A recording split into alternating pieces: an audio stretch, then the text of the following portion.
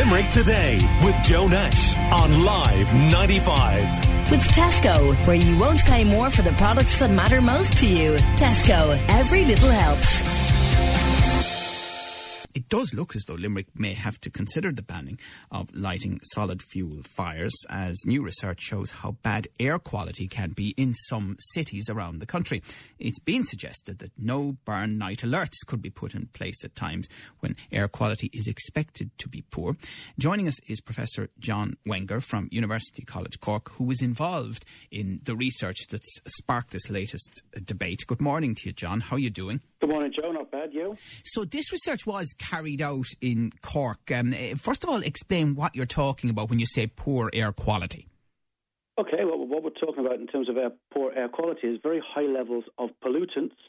And the pollutant that we're talking about here is particles in the air. It's called particulate matter. And why it's of concern is that it has a severe health effect.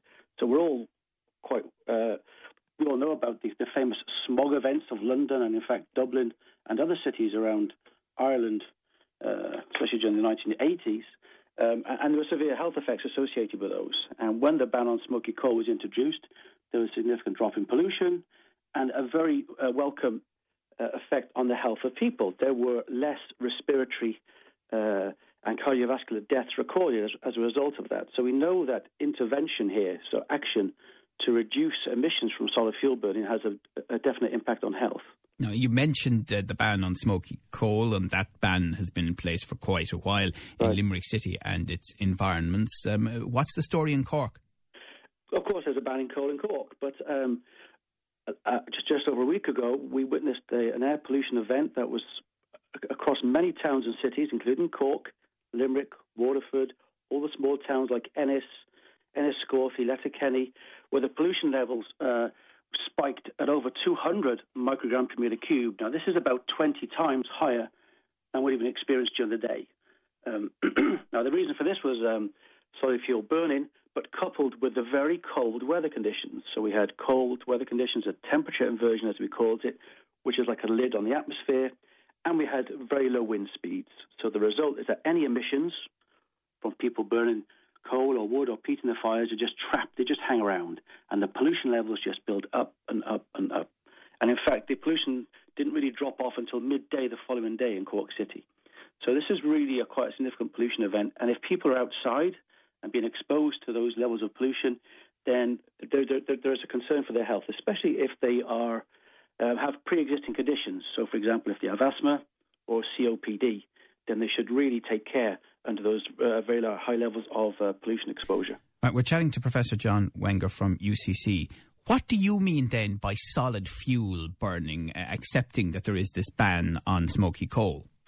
Well, burning of any solid fuels, and that includes not just coal, but it also includes peat and it includes wood. In fact, our research from the Centre for Research in Atmospheric Chemistry at UCC has shown that coal and peat and wood all contribute to air pollution during winter months. We've done research in Cork City, working with colleagues in Galway. We've done studies in Dublin, but we've also been to small towns. And in fact, in small towns, the pollution levels can be just as bad, if not worse. And it really is because of the prevalence of solid fuel burning in the winter months. So should the ban be extended to all solid fuels? Well, this is what is being considered, so I'm not sure if you've caught some of the headlines yesterday. I mean, there's a lot of pressure now on the government to act on a nationwide smoky coal ban, but they also recognise that peat and wood also contribute to air pollution. And so it can be a little bit complicated now trying to address all solid fuel burning, and quite rightly. People will be up in arms about that because, so for some people, this is their only form of heating. Well, I mean, that's what a number of our listeners were saying on Live 95's Facebook page when we asked them this question. Yeah, but that's not always the case. We know, for example, in cities like Limerick, in cities like Cork, not everybody, but a lot of people will have central heating. They will have gas-fired or even oil-fired central heating. Now, okay, we are burning fossil fuels, but those forms of heating are cleaner in the sense that they don't produce particles. So if, for example, now we were to introduce a no-burn night, when we know the weather conditions are shall we say, perfect for a pollution night, then we could maybe put out an advisory not to burn solid fuels, okay? but only for those people where they have another form of heating, like central heating. Okay, so this is actually what is done in the USA, whereby they look at the weather, they know it's going to be one of those cold, still nights, and pollution levels are already starting to rise. They say, look, okay, we're going to issue an advisory here. If you don't have, there should be a ban on fireplace burning unless you have an adequate source, if you have another adequate source. But how could you possibly monitor and police that on an individual home-by-home basis? Well, right, okay. So one of the things that you don't bother policing it, you have it as an advisory. And some people might do that. Some people might say, okay, I recognise that this is a bad thing to do, and if I can just bear the cost, shall we say, of putting the central heating on for the night. But that's voluntary. Yeah, we could do it voluntary, sure, we could. But it's probably the only way of doing it realistically. I mean, you can't really have inspectors in Gardaí going house to house saying, sorry, could I get in here and see, are you using your central heating or are you burning solid fuel in the fire? I think enforcement would be a very, very difficult thing to do. But in the end, we do have to start tackling this problem. You know, I mean, we do have a climate action plan, which is also reducing carbon emissions. So over a period of a few decades, likely, we are going to have to move towards different ways of heating our homes, whether it be renewable fuels or electricity, whatever, okay? But we should make the start now, because we also know that these emissions have a serious effect on health.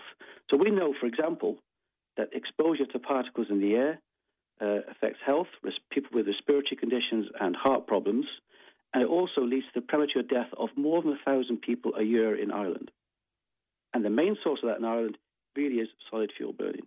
Yeah, the other thing that we're aware of on the ground here in Limerick, because we get complaints about it from time to time from listeners, is that even the smoky coal ban is ignored.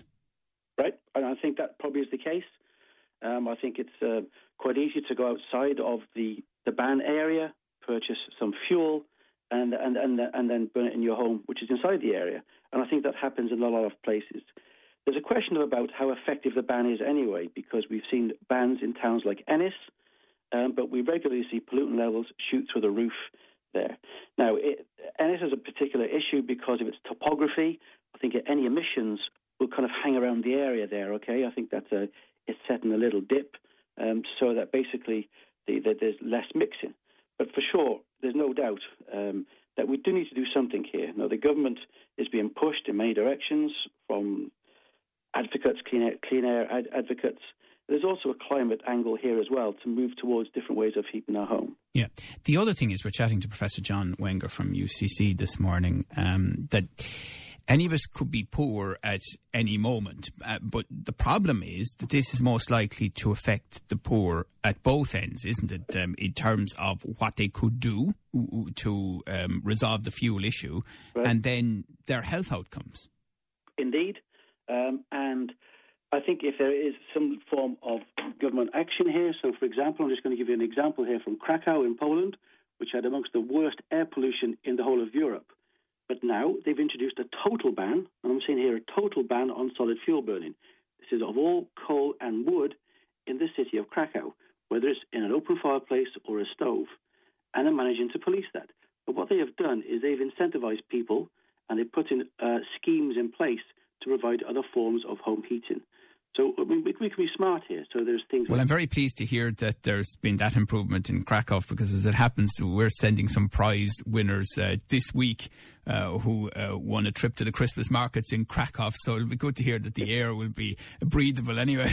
Exactly, and it would be great to see their reports, in fact, because we are seeing air quality data which is showing that the city of Krakow has much better air quality than the surrounding regions where the ban isn't in place. So I think it can have an effect, but there needs to be support for people who have no choice but to use solid fuel. And what we're talking about here is to probably do things like move away from open fireplace burning. I know a lot of people won't like that, but it is the most inefficient form of heating. It also adds indoor pollution to the house. So people in homes that use open fireplaces, the level of pollution inside their room is 10 times higher than people who don't. Right. Okay. Okay, well, look, I think a lot of what you've said will resonate with people. Other people remain pretty unconvinced on this one. Professor John Wenger from UCC, thank you so much. Call Limerick Today now on 46 19 95.